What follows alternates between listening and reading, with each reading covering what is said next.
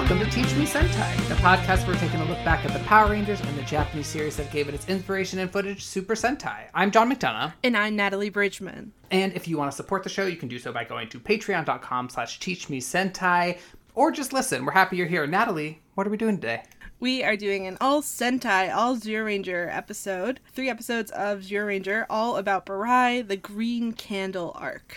Yeah, very dramatic, very exciting. Climax. Or is it? We'll talk about it. It's episodes 40 through 42 if you want to watch along with us. That's available on Shout Factory in the US. They have a channel on Amazon Prime. It feels like we maybe should give this a little more previously than we sometimes like to. Probably, yeah. Because they've put this in the rear view, like, more often than not. You know what I mean? Yes. The events of this episode directly are all the other events. So, the Zyuranger are warriors from dinosaur times who were put in a long hibernation, but they found out that they weren't the only ones who went into hibernation. Burai, Geki's brother, who Geki was adopted by the king, Burai and Geki's birth father did a revolution, died. Burai also went into hibernation to try to get his revenge. On his brother. And we found out a few episodes ago that during that hibernation, because of global climate change, the cave that Burai was in was actually destroyed and Burai was killed. But Daijujin made a deal with Clotho, the goddess of fate, to keep him alive, but only temporarily. So Burai's life force has been tied to this candle. When the candle burns out, Burai will die. But Burai's been able to hide out in the lapsless room to keep the candle from burning. Yeah, it's like a free space that he can just be in. But he, in exchange, can't really do anything else. So, like, he's alive, but he's just in this room by himself. Right, and every time he comes out to be a hero, which he has to do basically every episode, tick, tick, tick, tick, tick. And at this point, he is down to, I believe, 4 hours when these episodes start. It's gone back and forth, but it's 4 hours. He is running out of time. It's the final countdown, literally. And he's been kind of chill about it, but you can tell there's some stuff bubbling up beneath the surface. So let's find out how this candle story resolves, shall we? Yeah, let's do it.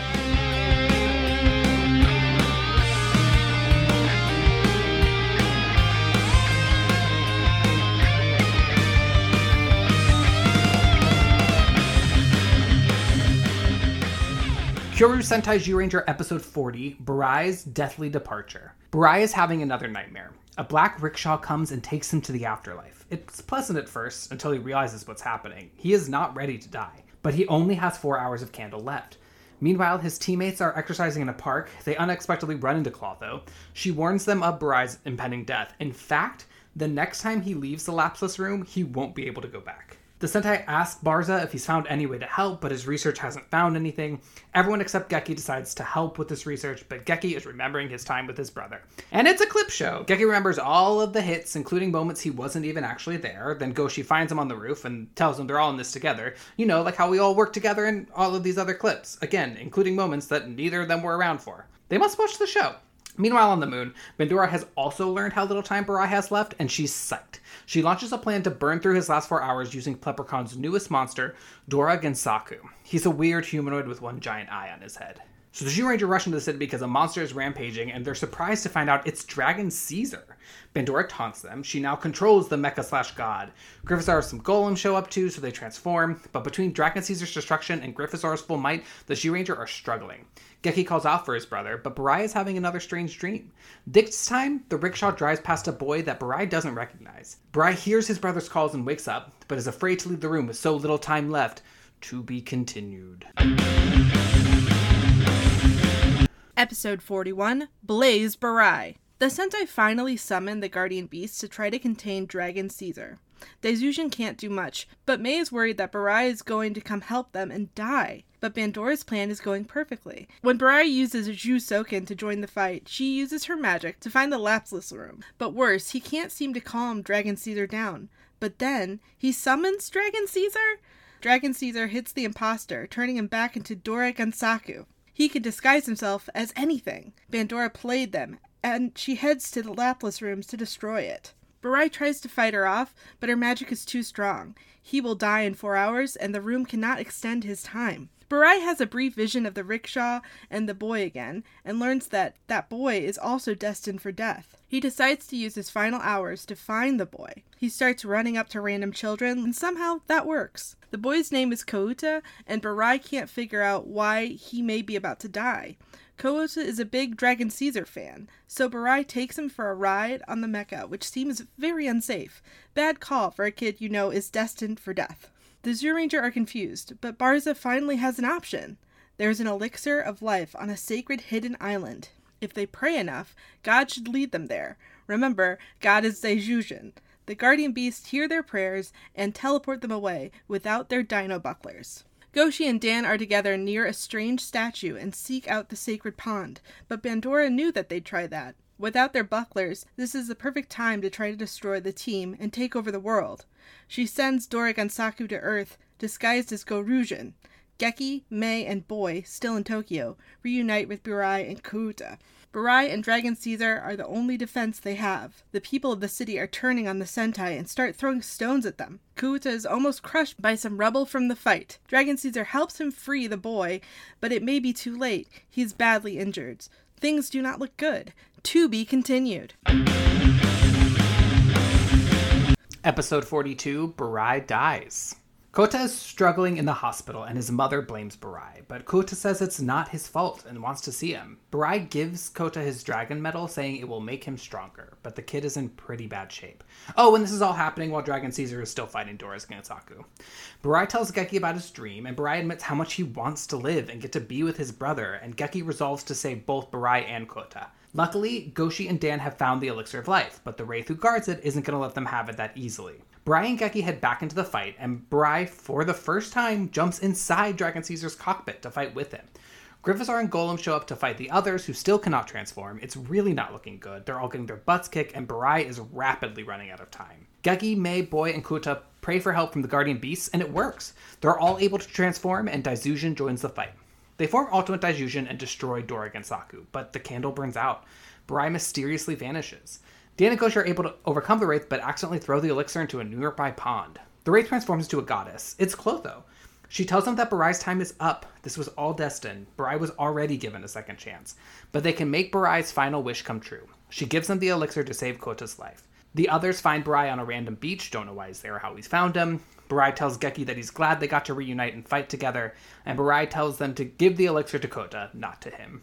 Burai gives Geki his dragon shield and Jusoken. He tells them all to protect the Earth and its children and dies in his brother's arms. Clotho appears with the candle as it burns out and carries Burai into the afterlife. Goshi and Dan bring Kota the elixir and save his life. He wakes up calling for Burai, but realizes what's happened when the dragon medal disappears. Geki plays a funeral song for Burai on Jusoken as he rides the rickshaw into the great beyond. Well. Okay. Yeah. The episode's called Burai Dies, and guess what? Sure does. He dies. He definitely dies. And he's like okay with it. Definitely dies. It's cool. Like this whole episode, I was really excited for this set of episodes to like see how this all played out. I knew the episode was called Burai Dies. I wasn't sure if that was going to be a fake out. But honestly, most of this arc is like ridiculously padded. But that said, I think it really sticks to the landing. Yeah. I mean, of course they're going to play that game of like dragging it out because that's all it is a ticking clock. That's all this has ever been. But right. But they do it well. It's fine. Like the resolution is like, yeah, we got there. I felt it. I was like, oh, this is making me sad. And I mean, what more could I ask for? Maybe for the first episode of this 3-parter to not be a clip episode. Yeah. But also, it kind of makes sense, like, if this is a culmination of, like, a huge arc for these characters, maybe you were just tuning in for this event, you know, maybe you watch a few episodes here and there. They want to make sure that you are fully there emotionally. But also, It was not good. The clip parts that were the, like, this is the story of Burai, I think made sense to me, but when it was the clip package that was... Remember some of the early episodes with just the other 5? I was like, I mean, yes. Do I need to right now? Is this relevant? Yeah, that didn't make any sense. I half expected when we cut to Burai, or to Bandora after that next clip package for her to be like, we've made some fun monsters, huh? And then like a clip of just random monsters. Oh my god. That actually would have been good. Like, I think that would have been better. Especially if she sang her little song. Ooh, yes. Always love a musical, like, interlude for her. It's also weird because of the clips. I felt like when they start fighting, when like Dragon Caesar shows up and like starts destroying shit. I mean, we know it's Dora Gansaku, but like when he starts doing that, I thought that was like a clip of when Burai was, evil Oh, yeah, same. for like a very long time. And I was like, oh no, this is different. I didn't realize we were back in the present, especially because it was so confusing. So Dora Gensaku, I think, translates pretty like 1-to-1 to Dora Mimic, which like if you're watching in Japanese and you know that, I think you're sort of caught up right away. I didn't know that. So when Dragon Caesar was attacking, I was like, what is like Gensaku able to like control the mecha? Yeah. That's kind of cool. But like it was kind of like scary and interesting, like bringing us back to a rampage in Dragon Caesar where we started with Burai in a lot of ways. I thought was a good choice. Yeah, it was fun. Also, I really like Dora Gensaku's design. It's really creepy. It's so creepy. But then as I was remembering this as we were reading the recaps, I was like, you know what he reminds me of is one of those thumbs from Spy Kids. Absolutely. He looks like one of those thumbs from Spy Kids if it had a big eyeball on it. Yeah. I also really like when Bandora's like, okay, this is the moment. Pleppercon, make me this monster. Pleppercon's like, are you sure? That one? It's like in a trash can. Yeah, he has to like get junk off of it. It's great. I think Pleppercon / Finster are always so fun. And like, this is a great, fun Pleppercon moment. Yeah. There's a lot of other weird, like, fun moments, especially in this first episode. When the Zyuranger first appear in this episode, they're like running into a park and exercise. And like, May and Boy do this very weird, like, grabbing onto each other's stretch thing. It's so funny. They're so fun together, May and Boy. And then like they're like, come on guys, we gotta hurry up, and then they just start doing like very weird calisthenics, and then Geki doesn't have a partner, so he just like helps the kids play baseball. This whole thing is just a setup for them to run into Clotho. Yes. Just like it could have happened anywhere. Yeah, Clotho could have just like appeared at any moment anywhere. But I guess I should have known Clotho was female based on the like name origin, but I really thought that was a little boy. I mean, that like tracks for me. You know, Clotho has like their own gender.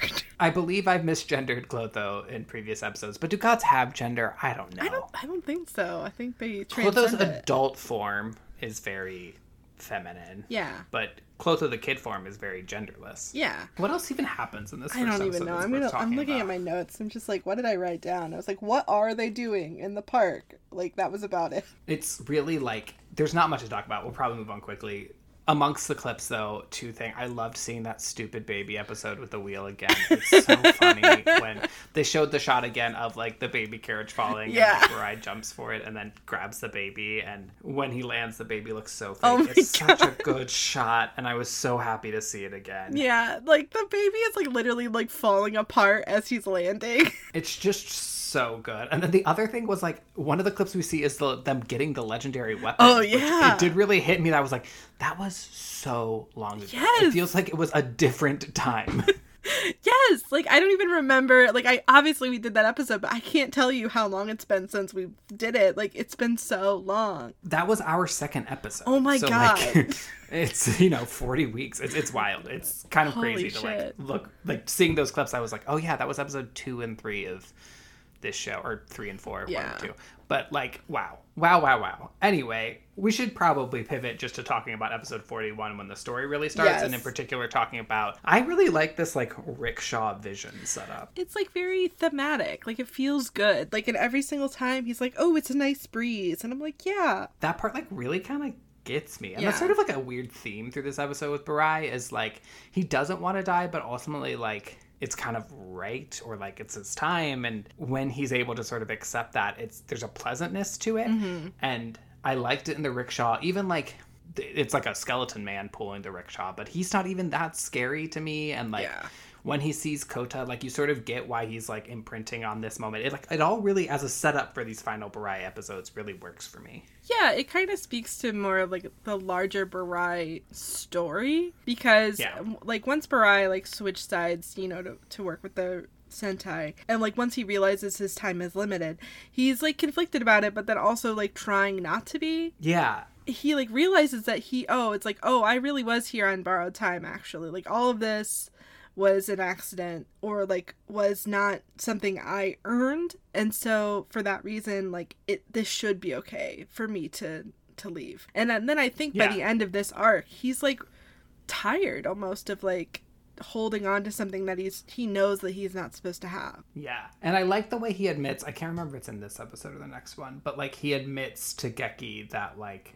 Oh, it's in the beginning of 42. But, like, Yeah. we've seen him be a lot like, I want to stay alive to help you guys. But, like, he sort of admits that, like, I wish, like, you and I would have had more time, Geki and Barai, to be brothers and, like, get to be together as a family. And, like, it's really genuinely quite moving.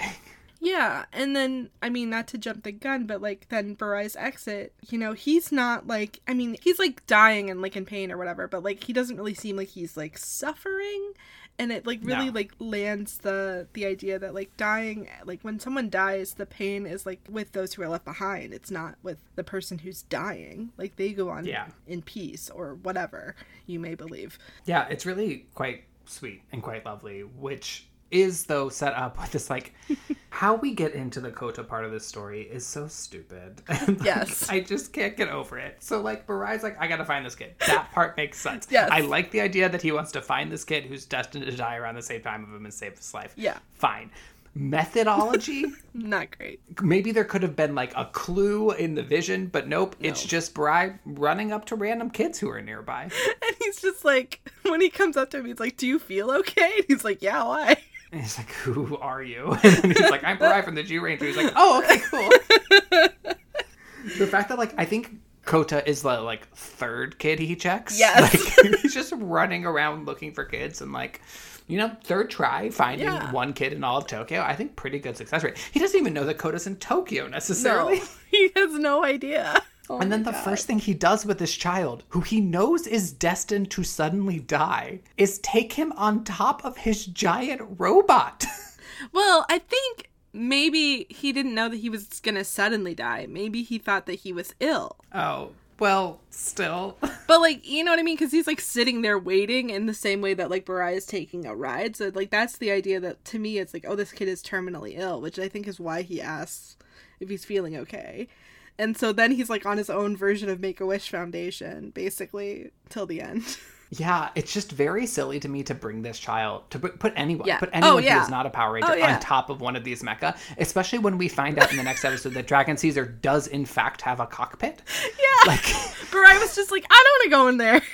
No, that's not the vibe. And but it is cute because Kota's being like, Dragon Caesar roar, and then Dragon Caesar roars. Yeah. And, like, you know, wag your tail or whatever. It's fun. It's cute. It's just also really unsafe. They are, of course, tiny action figures on top. Chef's kiss. So I love good. it every time. Yeah. But there is a compartment for him the whole time that we find out about. Whole time. He's never wanted to use it. It's like an interesting twist, I guess, to it. But, like, in this moment, most of the time also, it doesn't feel like he needs it. He can control Dragon Caesar from far away with Shusoken. But, like, in this moment, put the kid in the cockpit. Yeah, let the kid drive on your lap or whatever. You know what I mean? It would have been cute. Maybe it's, like, too cramped. Is it funny to you that May has her hair back up in this episode, which I feel like only happens in the really serious episodes? Yeah. She's like, I can't deal with this today. It's become a sign when May puts her hair up. It's like, uh-oh. She doesn't have time to, like, fix it. She's just like, whatever. 2 buns. Let's go. Let's get moving. So then we find out about the MacGuffin of life. The rules of which I find quite insane, if I'm being honest. I'm ready. They have to pray to find the way to this apparently garden of the gods. Spoiler, it looks like something at, like, a museum. Like, it's very like developed space. Anyway. Very landscape. But, like, they're all praying, and then Daijujin is like, time to be a little bit of a stinker, I guess.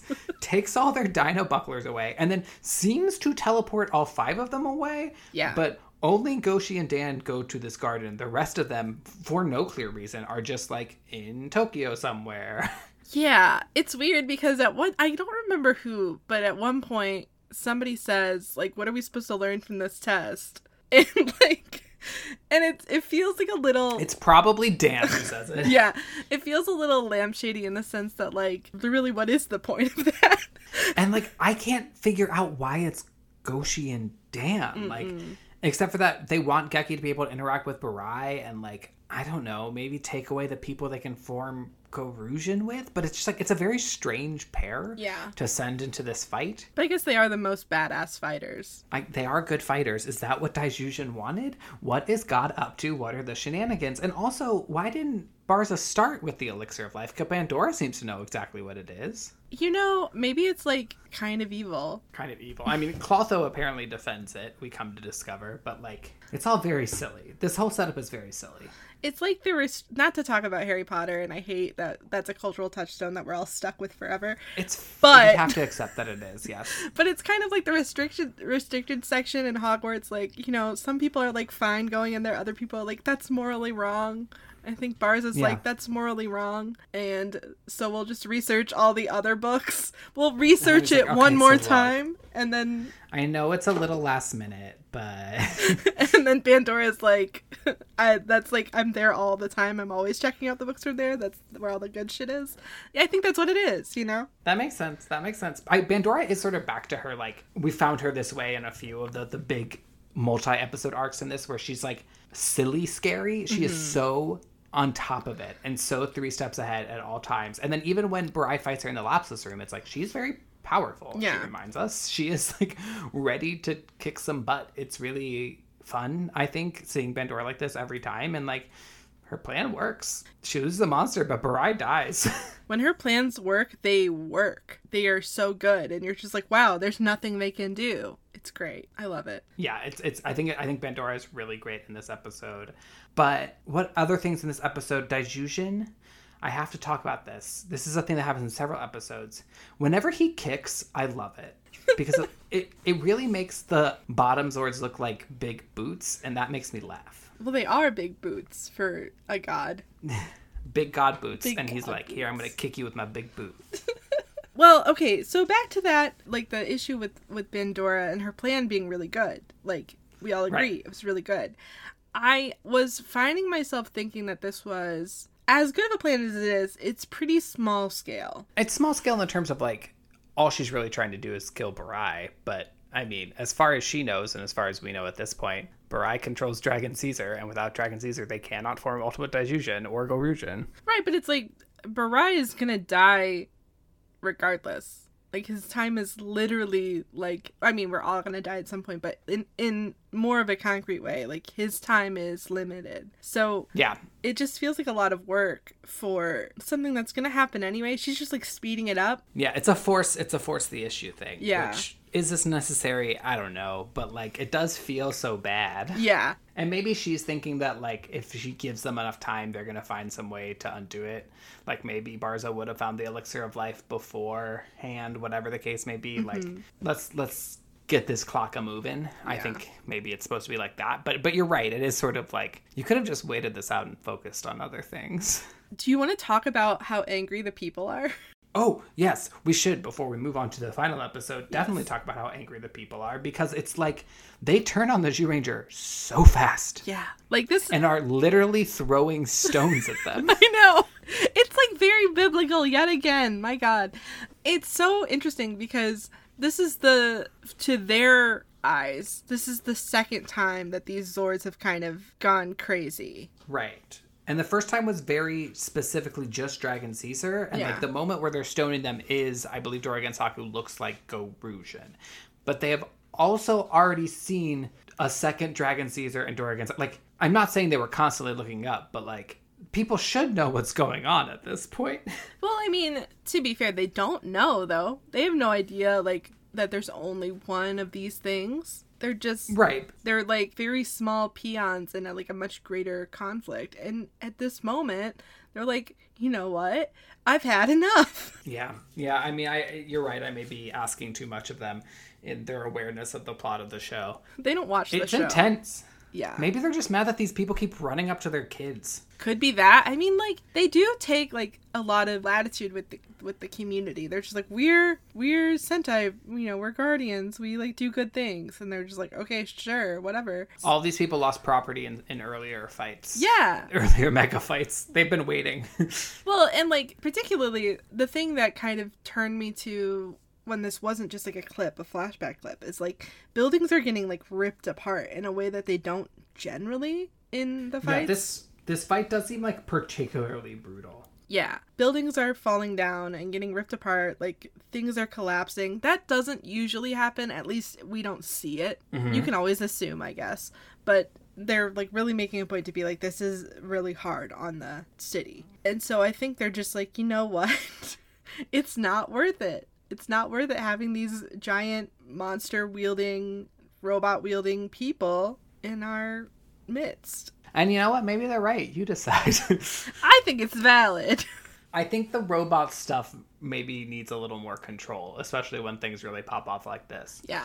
Bandora is back on her little bicycle in this episode, though. Bandora's So bicycle good. is my favorite character in the show. Yeah. MVP. So Kota is, like, pretty badly injured. This is how the episode ends. He gets crushed by Shem Rebel. Yeah. Dragon Caesar helps Barai move the Rebel, and the hand that comes down into the shot is so funny to me. Yeah. Always. It's giant, and, like, I couldn't help but thinking, like, there are rockets in those fingers, because that's one of Dragon Caesar's, like, go-to attacks. Yeah.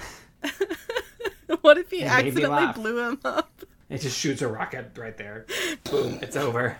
Oh my god. Dragon Caesar is a little bit chaotic, we all know. He is a little bit, yeah. But this episode ends with literal stones being hurled at the Sentai, or at Geki, Mei, and Boy. Yeah. Dan and Koshi are God knows where, and Kota looks not good. So let's take a little bit of a break ourselves and come back and talk about what I think is the best episode of the three. All right. Let's get into it.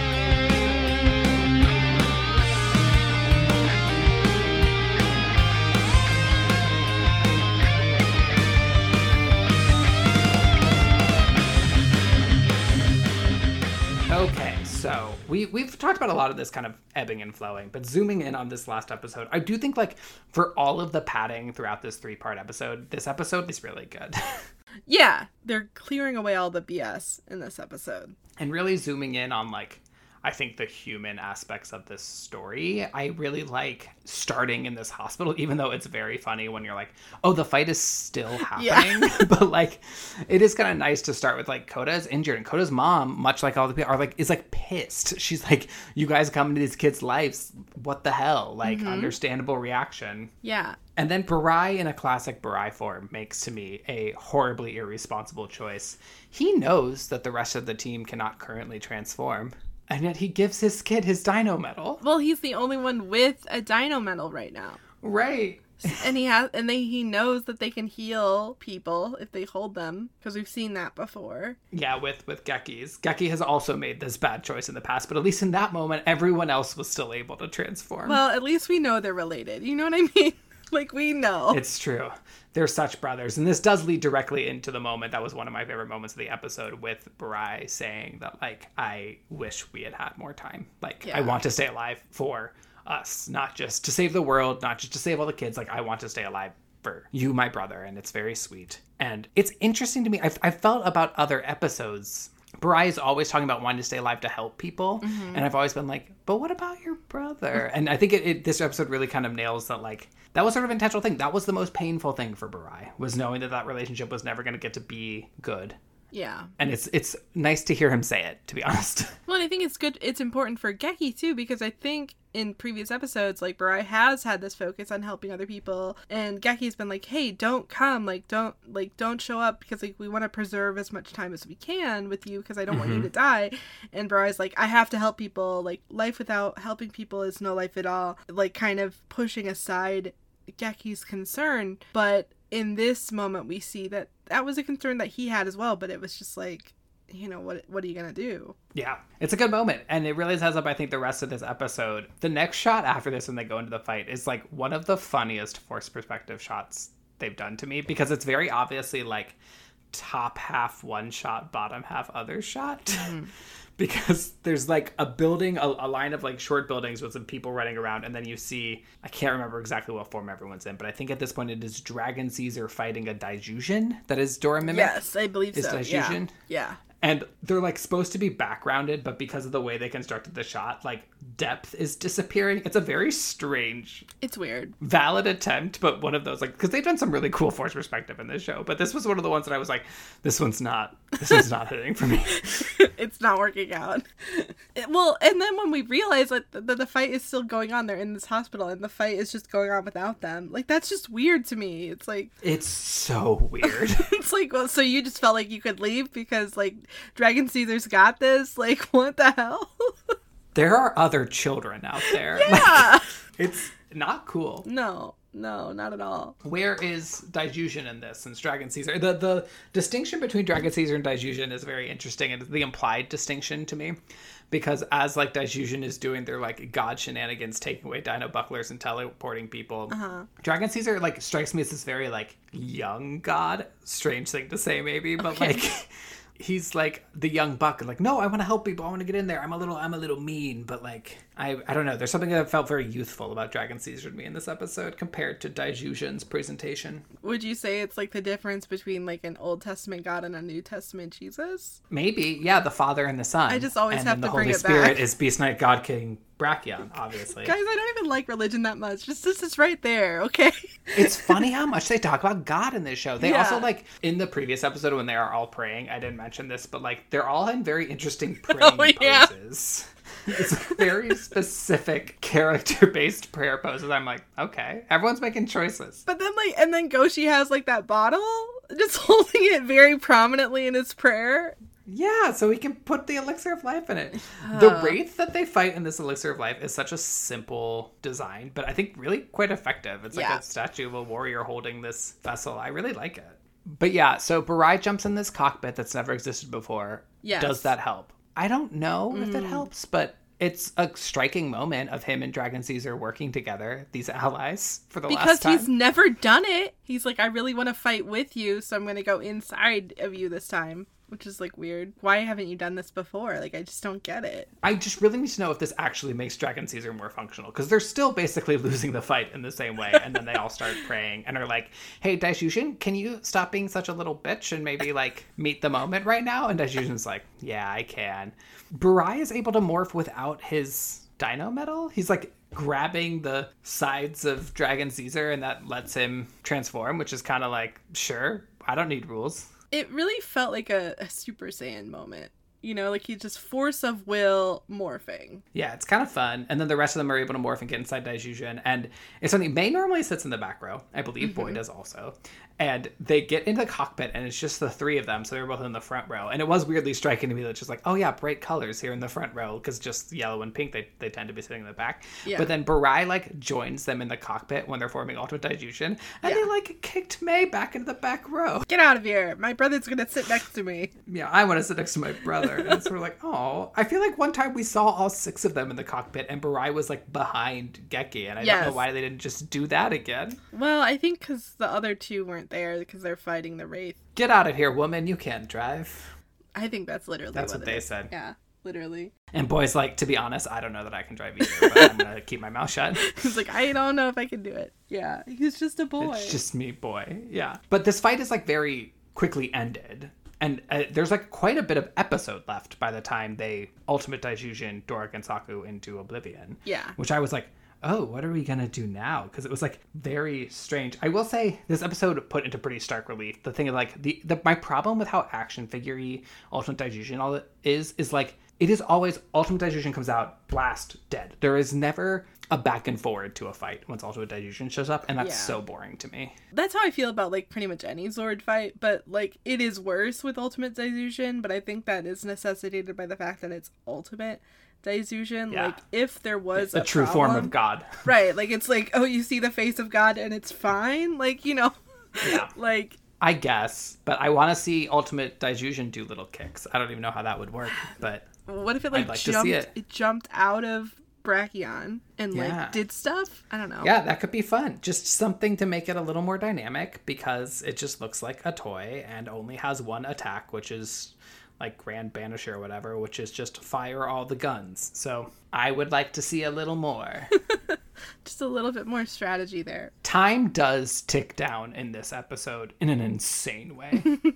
Yes. I think at the start of the episode, he has an hour left. Yeah, something like that. Like we literally see a clock face, and he says, when this clock reads 2, I'll be dead. And I think at that point he has like a little over an hour, but then we do quickly see like an hour and then 5 minutes, and 5 minutes lasts like 20 minutes. It's so weird because like by the time they're back in the fight after having that conversation, he's down to like 15 minutes. And then the next 10 minutes take 30 seconds to go away. Yeah. And then the last 5 minutes is the rest of this episode until they destroy Dorik and Saku just as the time runs out. And it's like, okay, what is time? There is no time. Yeah. The part where they hit the Wraith and kind of defeat it, but end up and getting the elixir away from it, but it flies into the water. Very funny. Yeah. So screwball in a way that's like, I don't know if this is the tone of the episode, but good gag. Well, I think that's also weird for time, though, too, because, like, then Clotho, like, retrieves the jug, and it's like, by the way, Barai's already dead, guys. And, like, Barai is not already dead. But, like, what does that mean? Maybe she's being metaphysical. She's like, Barai's been dead this whole time. That's the thing that I've been trying to tell you, which is kind of true, and is sort of, like, the energy of this thing is, like, Barai died while he was asleep. I brought him back for this purpose, for fun. But like his time is up. Like to form Ultimate Daijujin, there was a reason. She made a deal with another god. But yeah, like his time is up. Like there is no saving him. This was already his second chance. Like all of that energy in Clotho, like, and because we see Clotho as an older woman, like the shift from like kind of creepy ghost child to like this very maternal energy from Clotho, I think is so effective in this moment. Right, like I think Clotho as, like, a child, like, doesn't want to rain on anyone's parade, but they do want to be clear, like, this is what's happening. I did think, like, and I don't know why we didn't talk about this, but, like, in the first episode of this 3, when Clotho's like, by the way, the lapseless room, like, Barai's not going to be able to go back into it. And they're like, well, does Clotho know something? And, like, that kind of holding back information, that could happen from, like, a little creepy kid, but I wouldn't take that. I would be so mad if, like, that happened from, like, this like adult version. Yeah, and even when we very first saw Clotho, back when Barai first entered the Lapsus room and found Jusoken, like it just seemed like this creepy wraith who had like tricked him. Like, it didn't seem like someone who was actually helping him in a way. Right. It was the evolution of Clotho, a surprisingly interesting character from first appearance to now these last few moments, and giving the elixir being like, what Barai wants is for you to save Kota, and you should go do that. Yeah. But for some reason, when the time runs out, what the magic does is teleport Barai to a beach where he is easily found. And then dies for, like, more time. Yeah, I don't know why. It's weird. There's, like, bonus time. Like, stoppage time, maybe? I don't know. Yeah, we had to add some stuff because, like, sometimes when you came and left the Lapsus room, like, the candle didn't pick up right away. So, yeah. Like, we'll add a little bit of time. And it really feels like the magic of the candle was like, you have to die, but in a sort of like idyllic place. So like, let's get you out of this destroyed city onto this beach where Gekken can run up and you can have this sort of lovely scene with him. Oh my God. Yeah. It is a great scene. It's so good. Like, I was sad. I was so sad watching this, watching Geki like hold his brother as he dies. Then, like, so at first I was like, oh no, they're morphing. I don't like that. But then when Barai gives him his dragon shield and Jusoken, I was just like, oh my God. It's so good. I was similarly like, is he going to be morphed when they die? That's so bad because the acting's actually pretty good right now. But no, it was just long enough to pass over the dragon shield and then they unmorphed again. And like, so good. It's such a good mix of Barai, like we talk about, he's very at peace, but he also like, there's a sadness to him too. Like it's, but I think more than both those things, he's like, you got this to Geki and to Mei and Dan to an extent as well. And he does also say like, I'm glad I got to fight with the rest of you too, which is nice. And his faith in Goshi and Dan that they're going to be back with the elixir and save Kota, like all the, like the whole moment just coalesces so lovely. And then the shot of Clotho kind of holding the green candle as it burns out, like it works. It all works. I don't know why Barai's body disappears, but it's fine. It works. I think Barai's body disappears solely so we can have that shot of Geki just cradling Jusoken and crying, like clutching it to his chest. Oh, so good. It's really lovely. Strangely, the team member dying feels so like outside of tone from our Power Rangers history, and I'm sure we will talk about this a lot next week as we get into how Power Rangers deals with the end of the Green Ranger. But which isn't also the end and then is the end and then isn't the end, because Zhu, we're getting there, but like it is so intense, but it's so intense in a way that like even in the midst of this season that is for a Power Rangers season pretty lighthearted, pretty silly, focus on a lot of kids, to tap into this like very real, like people die and it's sad and it's also kind of beautiful and like, you know, appreciate the people around you and the time you have. Like, I don't know, it almost fits the like fairy tale feeling of a lot of this season, because like I think a lot of fairy tales have good like also death is all around us energy, and I liked it showing up here. I thought it worked really well. And then Geki playing Jusoken like as a funeral dirge, I thought was really lovely. Yeah, it was good.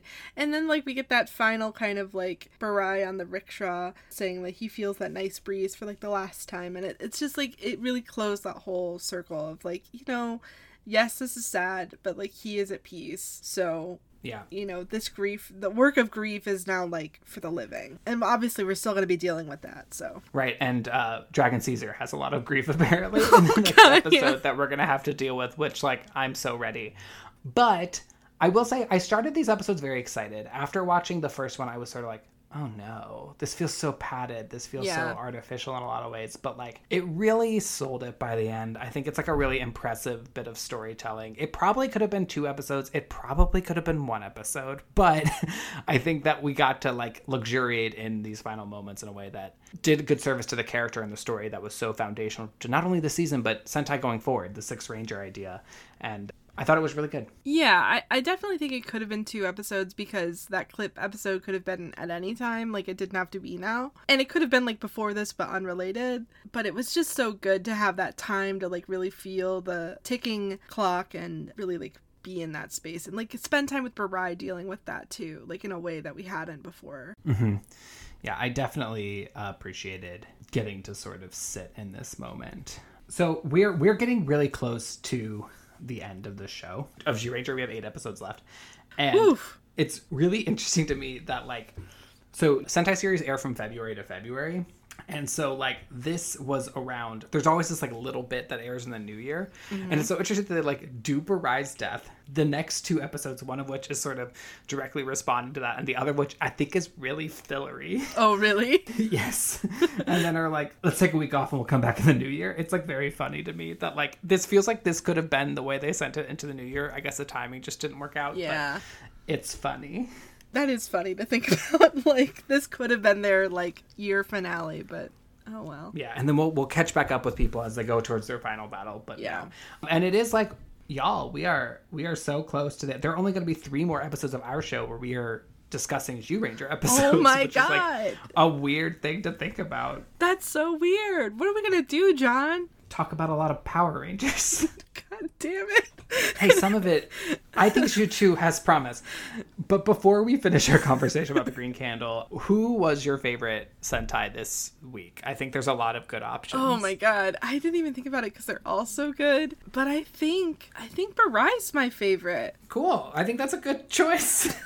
Barai was one of the favorites I thought about too. Like the emotionality of Barai, I think the acting is really good, and like he's really good in this episode, or all 3 of these episodes. Yeah, I just think, I don't know, I think we finally got to see like real Barai feeling real things, and I was really into that. Yeah, right before we lose him. I'll say Geki. I think Geki similarly, like we talked about before, how Geki is always there in the more tender moments of the series to like really sell that, and I think he really sells it here. Especially that like final scene is a great Geki scene, and I'm really excited to see how the character evolves in the next couple episodes too. Mm-hmm. It's gonna be fun. Yeah, so what's also going to be fun is going over to our wildly different tone with Himbo Tommy and No Causal Reality and figuring out how Mighty Morphin Power Rangers does this. That's going to be our next episode. It's episodes 34 and 35 of Power Rangers Green Candle Part 1 and 2. It's only 2 episodes, so I was thinking if you're up for it, maybe we've teased doing our little bit of a guide to Power Rangers colors, what you can expect from a Red Ranger, a Pink Ranger, etc., etc. So maybe we'll take the back half of next week's episode and do some of that. Yeah, kind of a return to our deep dive, but not so much a deep dive, just us talking about stuff we've noticed. Just a fun one as we let the shape of the show catch back up, since it's only 2 episodes next week. Yeah. And you can watch those episodes on Netflix in the US, and we hope you do, because I bet there will be silly things to talk about for sure. Yes, definitely. No doubt in my mind. Until then, You can follow us on social media, Twitter, Tumblr, Instagram. That's all Teach Me Sentai. You can rate and review the show, which is so helpful, both in giving us feedback, which we love, and also in helping other people find the show. That's how all the podcatchers generate buzz around things, as they say how many people are rating and how many people are reviewing it. So please do that. And if you have any more specific questions or feedback, you can always reach out to us at teachmesentai@gmail.com. Yeah, we want to hear from you, especially since we're going to start kind of thinking about next steps, maybe. I don't know. Yeah, we're getting close. So, like, this is the time to let us know. I think our current default plan is to move into Dairanger Mighty Morphin Power Rangers Season 2, but if people would rather see something different, I have some other ideas. Let us know. We can jump around. We don't have to go in order. Yeah, we can do whatever. Just, like, let us know so we do something that you like. You want to hear? Yeah. Yes. So I think that means that we're ready for the most important question of every Teach Me Sentai episode, which is, John, if you were given a morpher today, what color Power Ranger would you be? Yeah, you know, I think I've actually worn this exact combination of clothes in a previous episode, and it's like a white shirt and blue pants, and I said I was a Blue Ranger there. But today, I think the vibe is White Ranger, and I can't explain that, but maybe I'll be able to explain it better after our color taxonomy next week. What about you? What color Ranger would you be? I'm pretty sure I'm a Pink Ranger. I'm a sleeper Pink Ranger, though. Like, I'm in the first episode, you're not sure what color I am, because it's like, I'm wearing a neutral shirt, but the only, like, accent on that neutral shirt is pink. So that's where we're at. Something of an edgy Pink Ranger. Yeah, definitely. Great. Well, we're going to dive a lot more into what these colors mean next week, and we hope you'll join us for that and the green candle. And until then, may the power protect you. Bye.